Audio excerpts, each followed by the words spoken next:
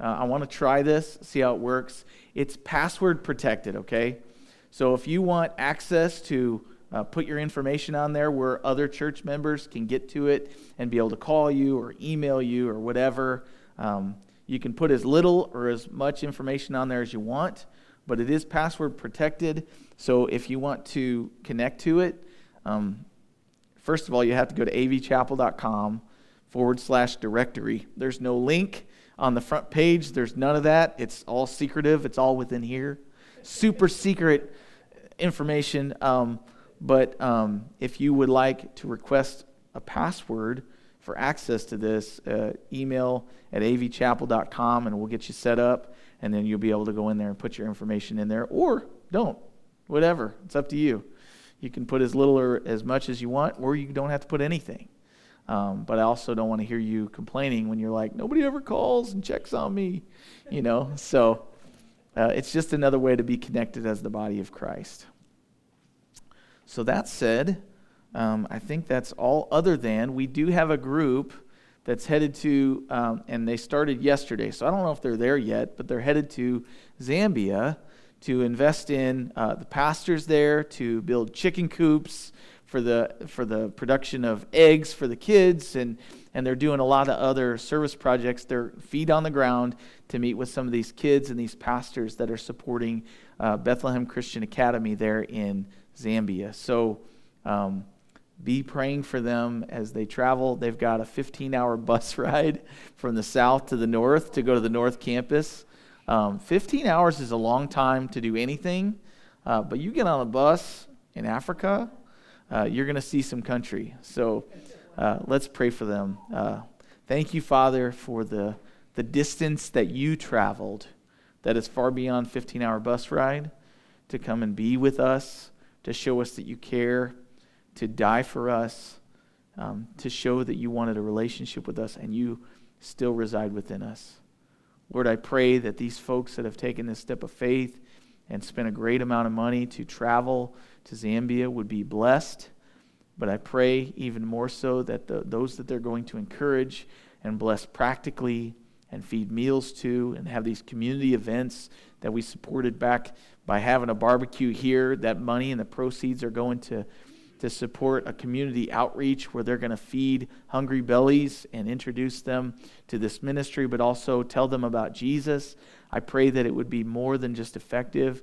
I pray that it would be successful in your eyes, that it's worth it to you if only one person is saved. And we pray for many more to hear the good news of Jesus Christ and to be set free and to be able to live for you and to be witnesses there in Zambia and beyond. So, Father, thank you for our little piece in this puzzle.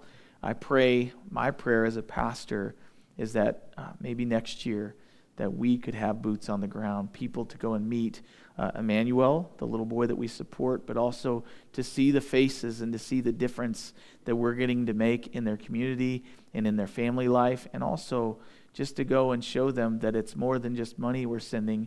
We're sending pieces of ourselves to be there and to show them that they're loved. So, Father, thank you for your love. Thank you for overflowing us with love so that we can go and show it to others. And thank you for the opportunities that we have to make a global impact. And for some of us, the only time we'll ever see the fruit from that is when we see you face to face and we see those kids, those adults by that time in eternity. So, Father, we look forward to that time where we'll see the fruition of all that you have accomplished through us. And we pray in Jesus' name. Amen. And what's really cool is we actually got to thankful for John Inman gave us one of those Tigers hats. And we sent an Arcadia Valley Tigers hat to Emmanuel, the little boy that we support. And we sent a little note and a picture. And so we got to be a part of going in that way. So that said, turn in your Bibles with me to 1 Peter. And this week we're going to talk yet again, everybody's favorite topic. We're going to talk about suffering. And if that's not your favorite, I'm sorry. Next week we won't be on suffering. We're going to move forward. It's been 2 weeks in a row. But the reality is a lot of life this side of heaven exists and has suffering involved.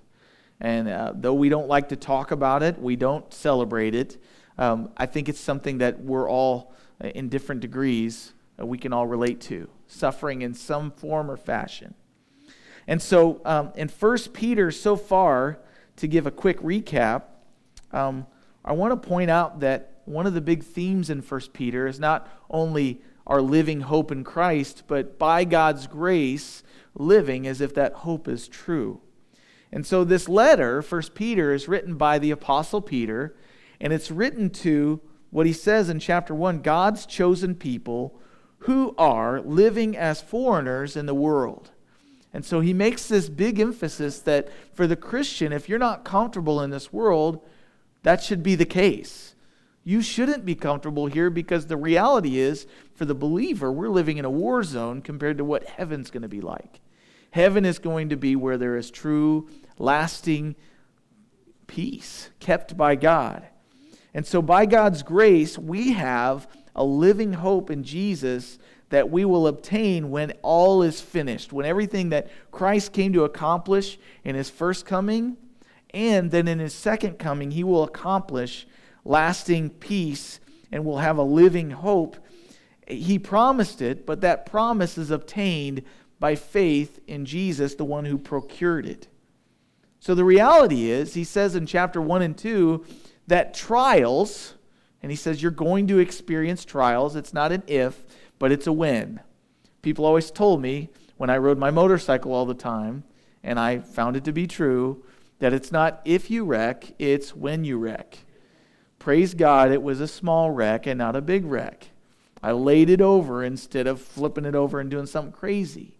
But in the Christian life, trials are not just if they happen, you need to get insurance for us. The reality is it's when they happen. Sometimes they'll come in the form of trials.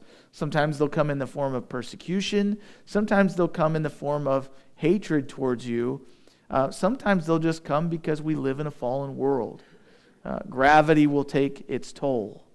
But the reality is, trials will show, like a furnace shows of precious metals, trials will show if your faith is genuine. If you take gold or silver and you put it in a furnace and you turn up the heat to a certain temperature, it will show whether or not that gold or that silver is pure. So for us as believers, how do we know if we're in the faith or not?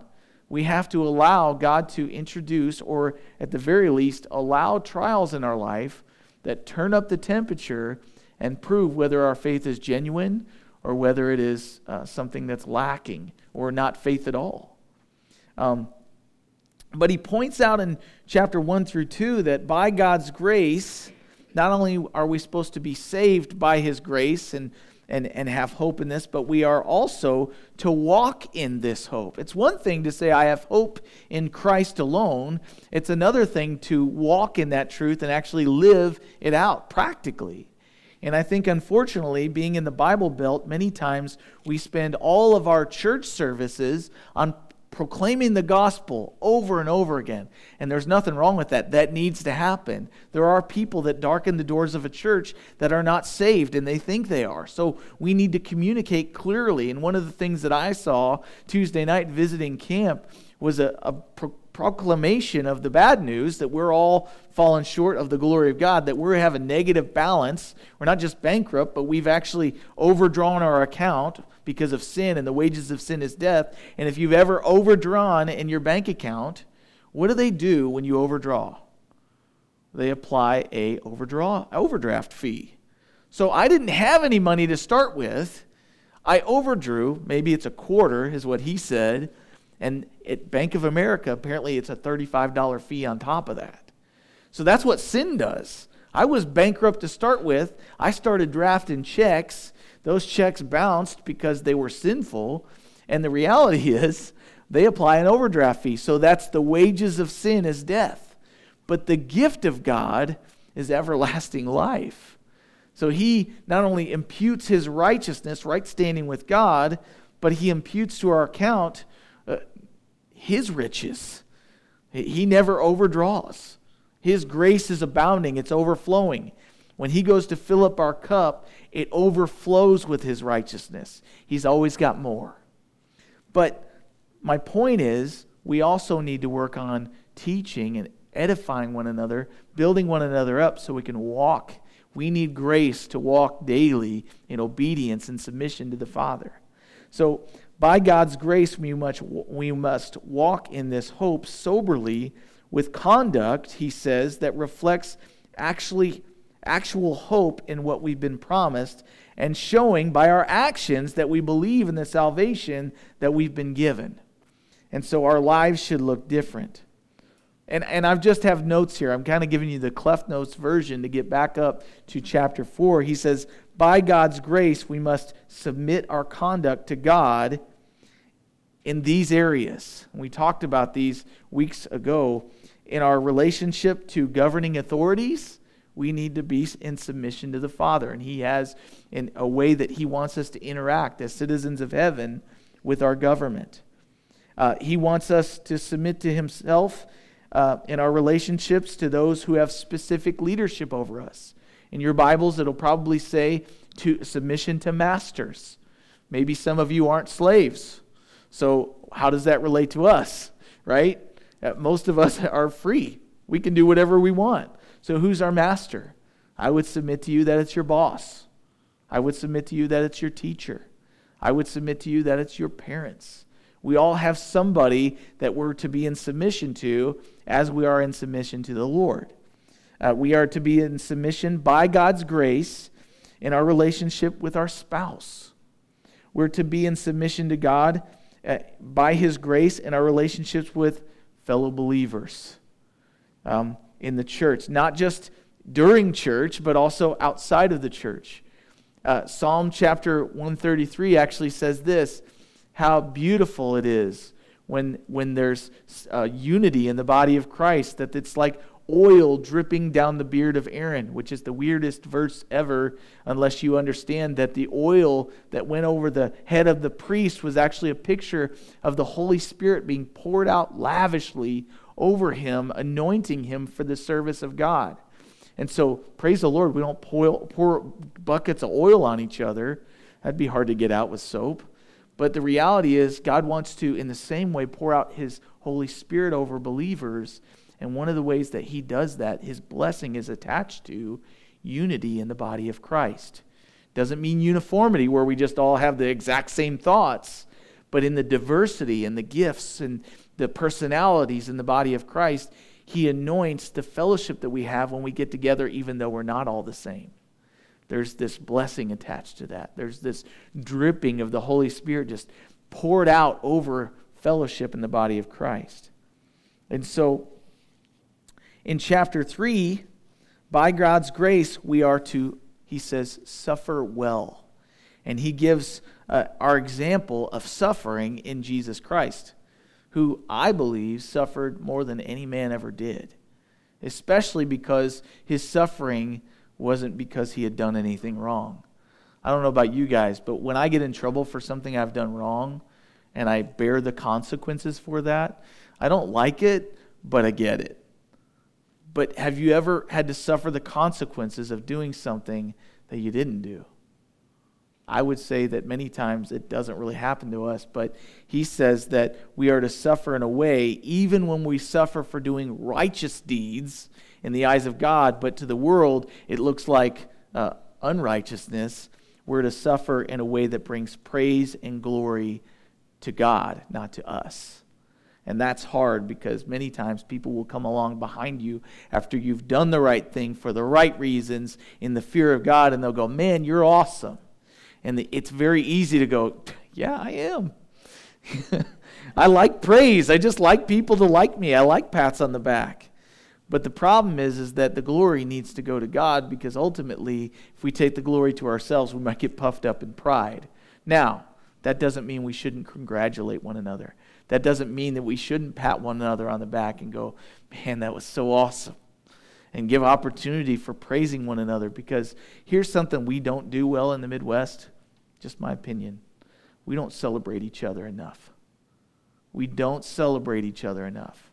We don't watch each other's lives enough and go, "You did really good at that." And I think we could do more at that, because when we celebrate one another, it builds us up.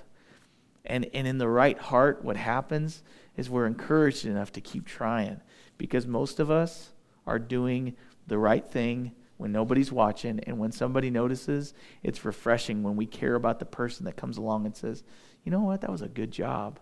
I know that was probably hard for you to do. And if we can do that, guess what happens when you encourage people for doing the right thing? It's easier to do it the next time. Doesn't make it easy, but it makes it easier to do it the next time.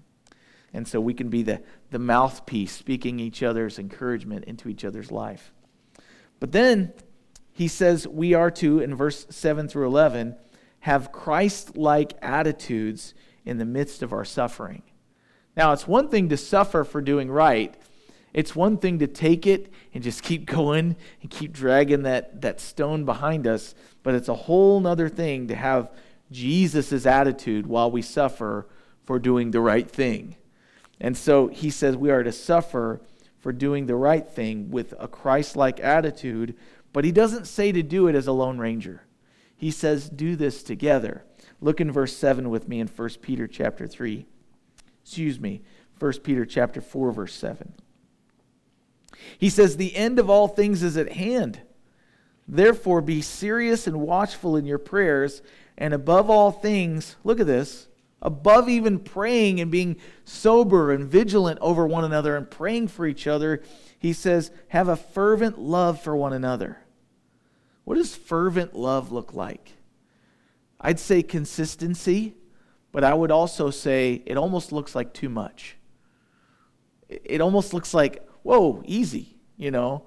It almost looks like, hey, I know that I did good, or I know that I'm going through a hard time, but I'm not really a hugger, you know. But to have fervent love for one another. Fervent love doesn't always look like hugs either. Sometimes it looks like calling somebody and encouraging them when you know they're going through a rough time and it's late at night and you know they're struggling, they're probably not sleeping. God lays you somebody on your heart, call them, text them. That's one of the reasons I'm pushing this directory thing, not so much because I want you guys creeping on each other and being busybodies, but because we should, as believers, be involved in each other's life to a certain extent, because we do need an encouragement once in a while.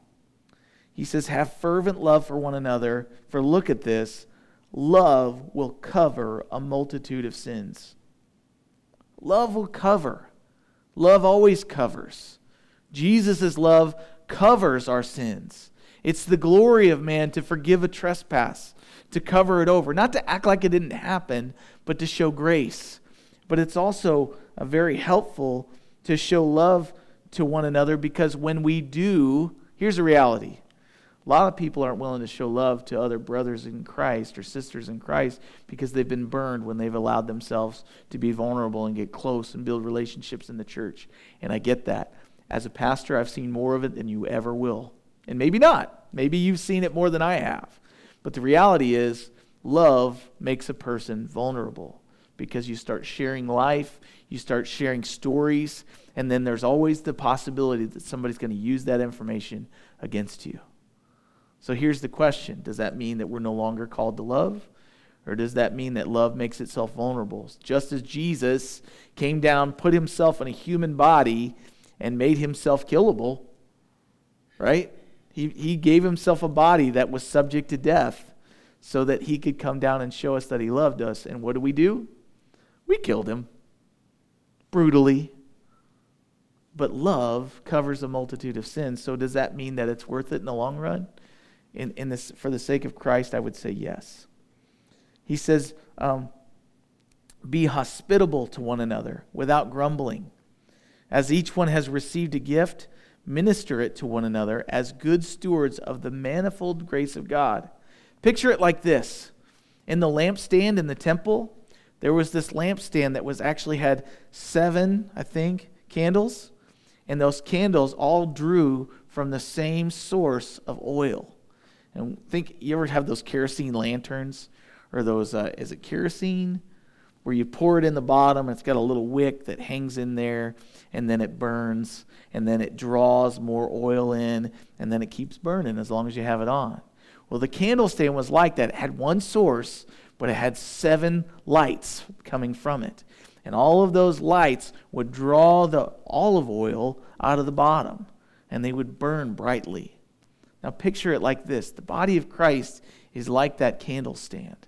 Each one of us has a different kind of wick, and we're all drawing from the same Spirit, the Holy Spirit. In the Old Testament, that olive oil was always a picture of the Holy Spirit. And so as that oil is wicked up through us and we burn bright for the Lord, we are burned, but we're not consumed like that burning bush in the wilderness when Moses was spoken to by God through that burning bush.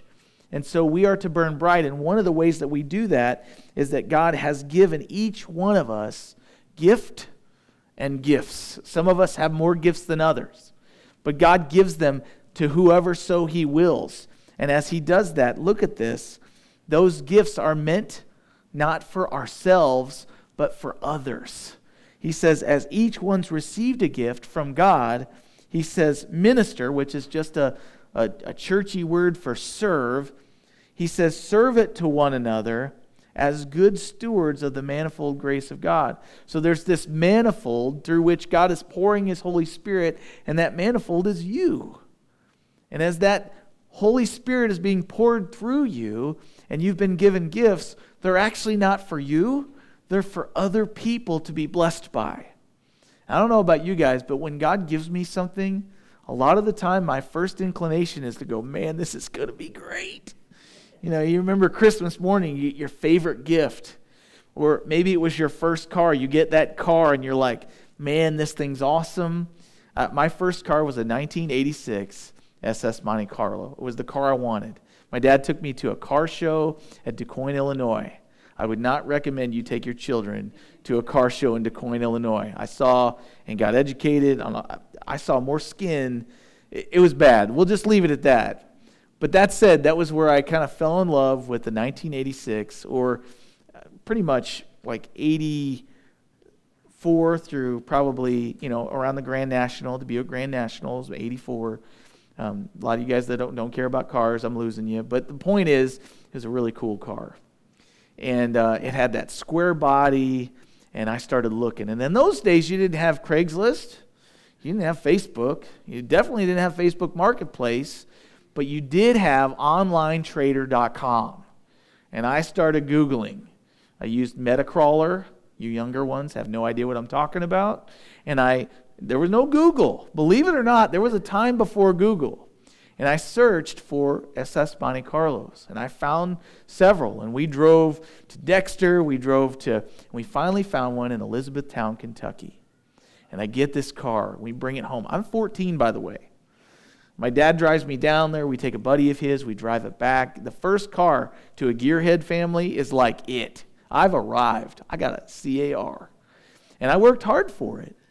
And so I paid cash. We brought it back. It made it all the way home. Praise the Lord for that. And then we get it in the garage. We start buffing. We start cleaning. We start vacuuming. We start changing the oil. We go through it. We get super special Heartbeat of America personalized plate covers. Like, I've got a sign in my garage still that says Monte Carlo parking only. Like, I was that kid. I lived down a mile gravel road. I had one of those California car dusters, and I'm just like dusting it every day. I'm waxing the thing. I'm protecting it. I didn't have candles burning, but I may as well have. Go in there every morning and go, there's my car. So then I get a little older, and my brother wants to ride to school with me. And I start treating my car better than human beings. That's kind of how we go, right? We get given something, and every precious gift, every good gift comes down from the Father of lights. The reality is, whether you're a Christian or not, every good gift comes from Him. And you can choose to give thanks to Him, or you can choose to go, man, I'm awesome, look what I bought. But the reality was, because it was mine, other people were going to touch it, and it's going to get dirty. And then they start messing it up, and then I got to dust it more, and I'm despising people. And our gifts can be like that. I've got this gift, and I'm going to use it for me. I'm going to hold it for me. But the reality is, every gift that God gives you, and He gives us spiritual gifts to minister to each other. And I tell you what, I really started enjoying my stuff more when I realized God gave it to me for others. Now, here's the risk. I could loan that stuff to others and it come back in bad shape. But you have to give without expecting in return. That's what the Bible teaches us. You loan out money, it says in the Old Testament, don't expect it to come back. Be okay with losing it. Don't loan out any more than you can be okay with losing. Don't charge interest. That's what he said. We can do that for one another. To those who have much, we can supply the need of others. To those who have little, we get the gift of taking. And if we can, paying back. Letting our yes be yes if we've agreed to pay somebody back. But the idea is we can use that for one another. And I didn't plan on spending that much time on it. Just had one of those blasts from the past, and I missed that car. Actually, I don't. It had T-tops, and every time you made a hard left in a rain, it's right on your leg. It's like, this is the worst car ever. This is the worst idol ever. It drips on me. There ain't no Holy Spirit oil either. So that being said, he goes on to say, being good stewards, taking what God's given to you and being a good steward of it, investing it in others, and you'll enjoy it more. He says, if anyone speaks, let him speak as of the oracles of God.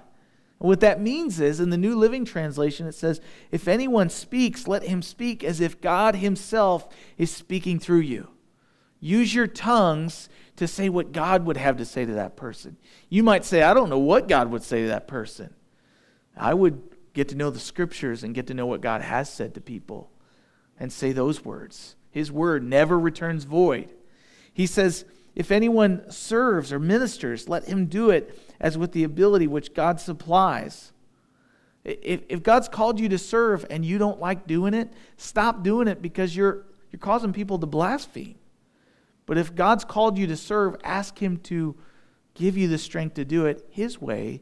And look at this, so that, he says, that in all things God may be glorified through Jesus Christ. God is not glorified if you serve out of a have to. God is not glorified if you serve and it causes people to go, man, he's bitter, or she's bitter, or man, they really don't want to do it.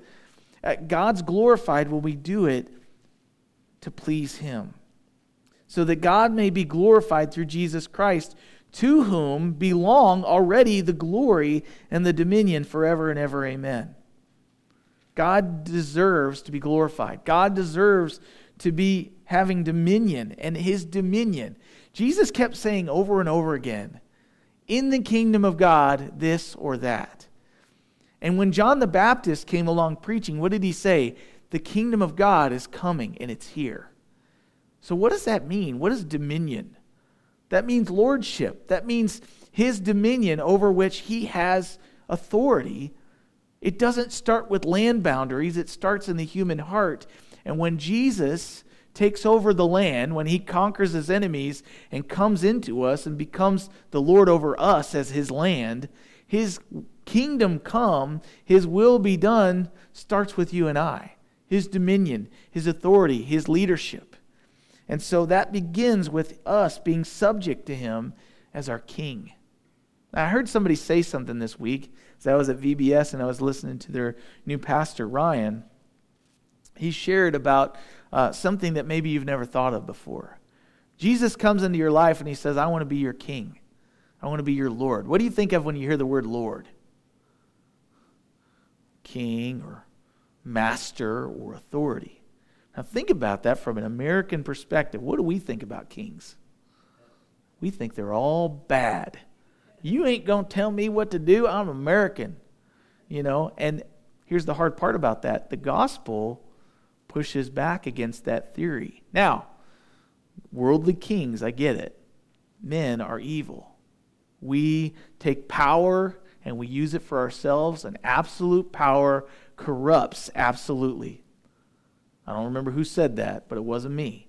Absolute power corrupts absolutely. Anybody left unchecked. But the reality is, Jesus, as the authoritarian, as the King of Kings and the Lord of Lords that Scripture proclaims him to be, when we lay down our lives and say, Lord, I want to die to myself. He said, if anybody would follow me, he must first deny himself. And as Americans, we are horrible at this because We are all about treat yourself. But God says, through Jesus, deny yourself, pick up your death instrument, pick up your electric chair, pick up your needle full of poison, your death sentence. That was what the cross was. We hang it, it's beautiful on our necks, but the reality is it's an electric chair. If somebody were wearing a necklace that had an electric chair on, we'd be kind of creeped out. Now, there are some that really like to wear all black, and they're into that stuff. But for me, I think sometimes we forget the significance of the cross. The cross was a death instrument because Jesus denied himself and picked up literally his cross to the point he couldn't carry it anymore and allowed human beings to nail him to it and jam thorns on his head. He laid down his life so that you and I could live. And in the same way, we've been given the opportunity to lay down our lives so that he can live through us. Not because we have to, but out of gratitude for his sacrifice. And so the way that we can do that is by subjecting ourselves to his will. Now, he says, beloved, verse 12, do not think it strange concerning the fiery trial which is to try you, as though some strange thing happened to you, but rejoice to the extent that you partake in Christ's suffering. When you and I suffer as believers, we get to partake in the same suffering that he had, not for our redemption, not for our salvation, but we partake in sufferings and we can now identify with him in a special way. If you've ever suffered or been in the trenches with somebody and gone through something, it deepens your relationship with them. It just does. If you've gotten up at 6:30 in the morning and done the ropes course, like there's a fellowship in that. For Drew, who's not with us this week, who's in the Marines, he's got guys that he's served with, and they've done PT together, and they've been in foreign countries together, and they've sweat buckets of sweat, wearing all their gear, basically out there serving our country. They have a deeper relationship. As believers, we get the blessing.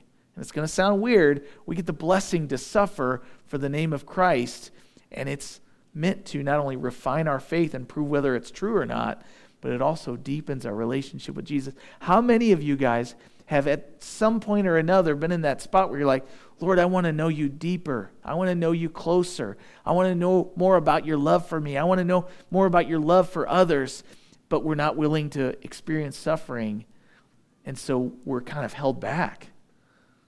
And so he says there, rejoice in this suffering to the extent that you partake of Christ's sufferings, that when his glory is revealed, you may also be glad with exceeding joy.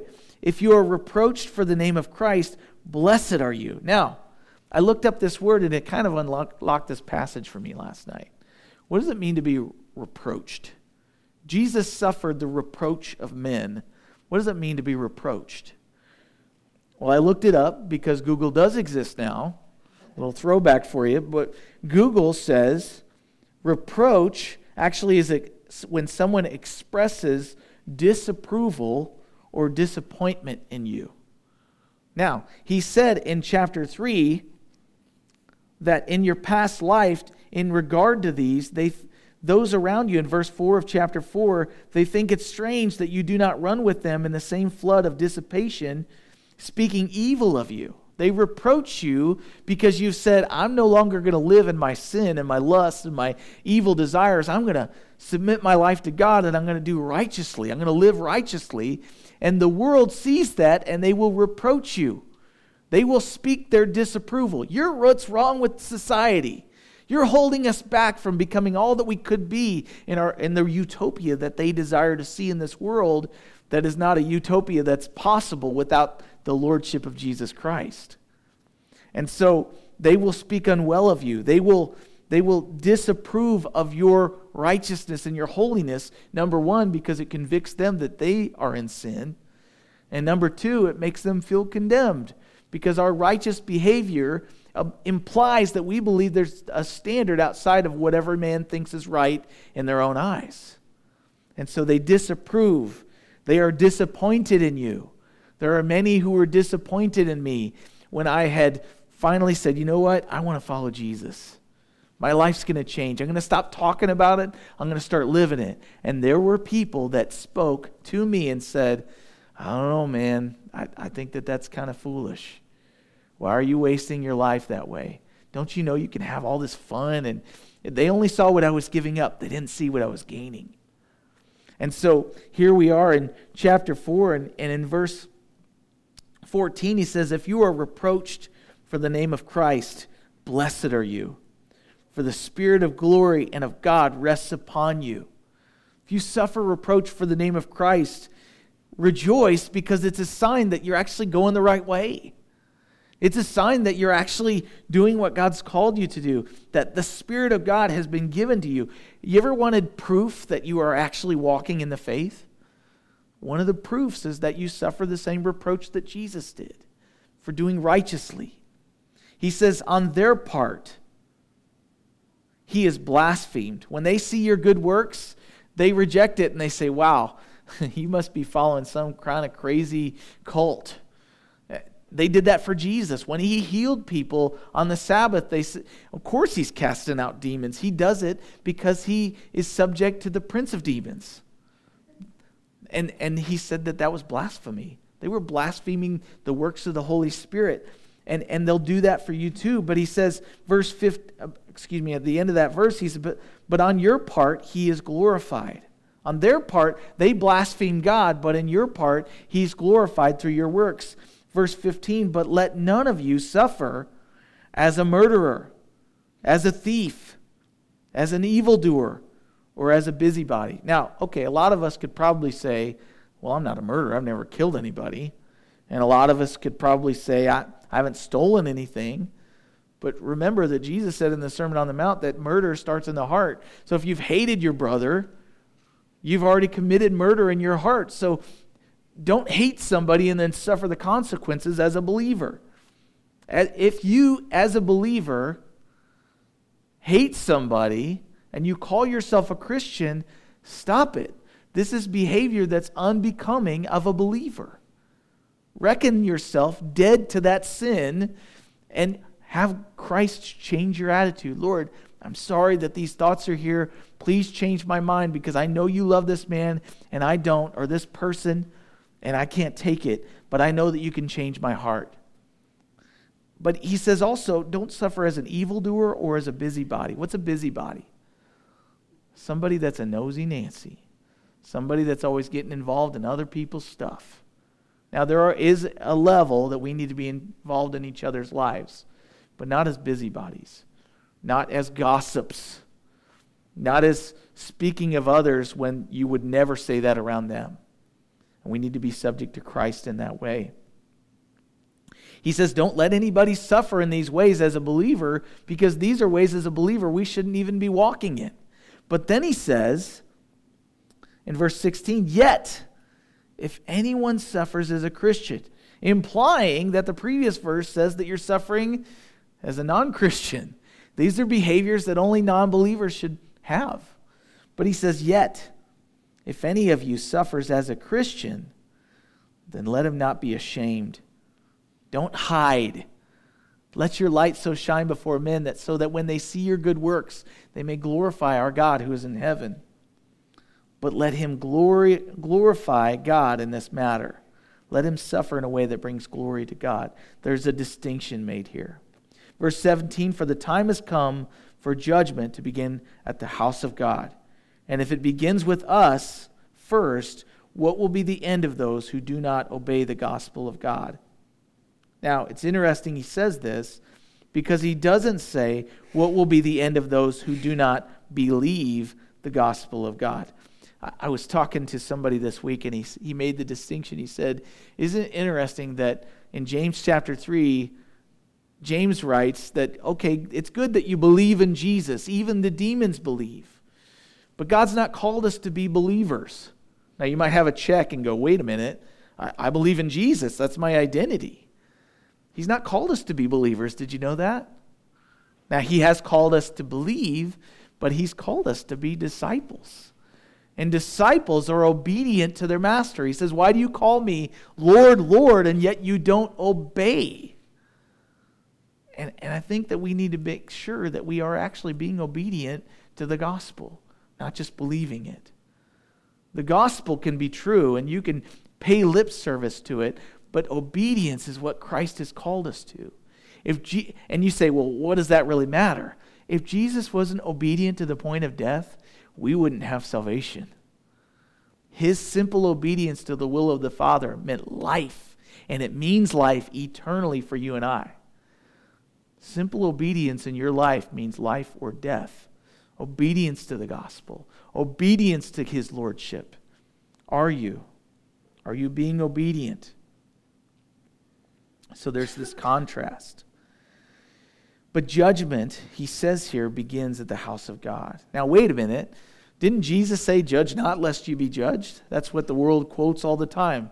Even if they don't know the Bible, they quote that verse. Don't judge me, brother. Jesus said not to judge. And yet what he wrote there was, if we would judge ourselves, then we would be able to help others.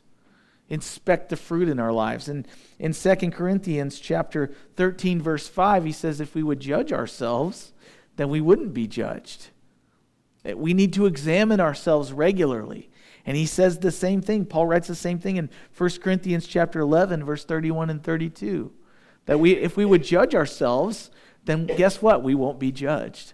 We'll find ourselves to be in obedience to the gospel.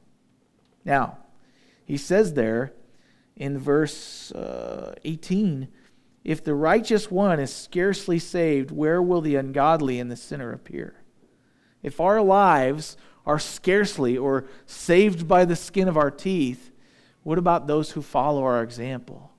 What about those who have not yet been obedient to the gospel? But he says here, therefore, let those who suffer, verse 19, according to the will of God, that is, commit their souls to Him in doing good as to a faithful Creator. Actions imply belief. Our obedience to what Christ has called us to will be evident whether it's there or not. So I have here for you a few things, and I didn't get there today, but in Acts chapter 3, Peter and John pray for a lame man. He's been sitting at the gate for his whole life. He's never been able to walk. And when they pray for him, he's healed. And he jumps up, he starts running around, and what does he do? He praises God. He doesn't praise John, he doesn't praise Peter. And what happens is that the religious leaders at the time, they reproach him, and they reproach Peter and John, and they actually have him arrested. And in Acts chapter 5, what happens, Acts chapter 4, they're arrested. And it says there in chapter 4, as they spoke to the people, basically telling them what way this man was healed, the priests, the captain of the temple, and the Sadducees came upon them. And they were greatly disturbed that they taught the people and preached in the name of Jesus the resurrection from the dead. And they laid hands on them, and they put them in custody until the next day, for it was already evening. However, many of those who heard what Peter and James were saying about the man being healed, they heard the word, and they believed what happened. And the number of the men came to be about 5,000. So the day of Pentecost, 3,000 saved, right? The outpouring of the Holy Spirit. But on this day, when this man is healed in the front of the temple, 5,000 are saved. So it's almost multiplying even more. Verse 5 says, it came to pass the next day that their rulers, elders and scribes, as well as Annas, the high priest, Caiaphas, John, and Alexander, and as many as were of the family of the high priest, were gathered together at Jerusalem. When they had set them in the midst, they asked, by what power or by what name have you done this? And then Peter, who is writing the book that we're reading about, gives a testimony. And he's going to suffer for these words, but he has boldness. And he says, filled with the Holy Spirit, said to them, rulers of the people and elders of Israel. He's not just speaking to anybody, he's speaking to the upper echelon of status quo. He says to them, if we this day are judged for a good deed done to a helpless man, by what means he has been made well, let it be known to you all. They're already arrested, by the way. So at this point, rather than going, let's dial back to Jesus talk because that's really the only thing. He's already been healed. What do we need to be going and rustling feathers for? Why don't we just go, well, God healed him and not mention Jesus? But he doesn't do that because he wants God to be glorified. He wants Jesus to be made famous. Now, for some, they're going to blaspheme Jesus. And others are going to believe and follow Jesus. That's the risk that we take. But Peter speaks up here and he said, let it be known to you, to all the people of Israel, that by the name of Jesus Christ of Nazareth, whom you crucified. So he even accuses them again, whom God raised from the dead, by him this man stands here before you, made whole. This is the stone which was rejected by you builders. He doesn't pull any punches, which has become the chief cornerstone, nor is there salvation in any other, for there is no other name under heaven given among men by which we must be saved. And everything went well, and everybody was happy. Right. Nope. Now when they saw the boldness of Peter and John and perceived that they were uneducated and untrained men, which, by the way, made them look at Peter and John and go, psh. They disdained them because they didn't have a plaque on the wall. They disdained them because they were untrained, in their eyes, untrained men. But were they untrained? Were they uneducated? Yes. In the eyes of the world, they had not been trained. They didn't go to seminary. They didn't go to some school that everybody accredited. They had been trained by Jesus, who was a nobody that was killed. But they'd been given the Holy Spirit, and Jesus had been resurrected and commissioned them, sent them out as apostles. And so as they realized that they had been with Jesus, they did realize that they had been with Jesus. They were untrained, they were uneducated, they were from Galilee, which was basically, like many people might think about, Arcadia Valley. They're not anybody. They're not from a city. They're not from they didn't go to XYZ college. They're just from They're just from Ironton. They're just from Pilot Knob. They don't even live in Pilot Knob. They're highway people. They're nobody. In the eyes of the world, we are flyover territory. But may it be said about us, if nothing else, may people notice in you and I that they've been with Jesus. That's where our power comes from. You want to know what makes me feel called to do this on a Sunday morning? I just spend time with Jesus. Christ in us is the hope of glory for us and for the people we speak to. Nothing else, nothing more. We can't add anything to it. Somebody goes to seminary, as long as it makes them a better Christ follower, go for it. As long as it makes them a more clear communicator of the gospel, go for it. The reality is our only credential is that we've been with Jesus. And my question for you is that a staple in your life? Is that a staple in your life that people can see the difference? Or are you clinging to some other thing, your name, what church you go to, what people you hang out with? The reality is that none of that matters. None of that gives power. But what I think is interesting, and I shouldn't have turned from Acts chapter 4, I'm really trying to dial it in, but this is so good. Here's what happens. As a result of their suffering, they have a prayer meeting. They join in prayer. After having shown so much boldness and confidence in Jesus, they're scared, just like you and I would be. They've been thrown in jail. They've been let out by the grace of God, but they're still scared. In verse 23, it says, being let go, they went to their own companions. They reported all that the chief priests and elders had said to them. And when they heard that, they raised their voice to God with one accord. And they said, Lord, you are God who made heaven and earth and the sea and all that is in them, who by the mouth of your servant David have said, why did the nations rage? The people plot vain things. The kings of the earth took their stand, and the rulers were gathered together against the Lord and against his Christ. For truly against your holy servant Jesus, whom you anointed, both Herod and Pontius Pilate with the Gentiles and the people of Israel were gathered together to do whatever your hand and your purpose determined before to be done. Now, Lord, look on their threats and grant to us, your servants, that with all boldness that we may speak your word, by stretching out your hand to heal, that signs and wonders may be done through the name of your holy servant Jesus. And when they had prayed, look at this, the place where they were assembled together was shaken. They were all filled with the Holy Spirit, and they spoke the word of God with boldness. They suffered, they prayed, they were bold. And it says, the multitude of those who believed were of one heart and one soul. I want to submit to you that even though persecution may increase in our land today, in this land of the free, for doing the right thing, for living righteously before God, when that happens, it will be for our good. I don't want it for my kids. I don't want it for me, but it will purify between those. It will divide between those who are really in the faith and those who are pretenders and just trying to get a ticket to heaven. And the reality is, the church exploded at this point because of suffering. They were unified. They worked together. They overlooked the minutia of little differences that don't matter, that we argue about and we have sermons about and we divide over. And it says there in verse 29 of chapter 5, Peter and the other apostles answered and said to them later when they were arrested again, we ought to obey God rather than men.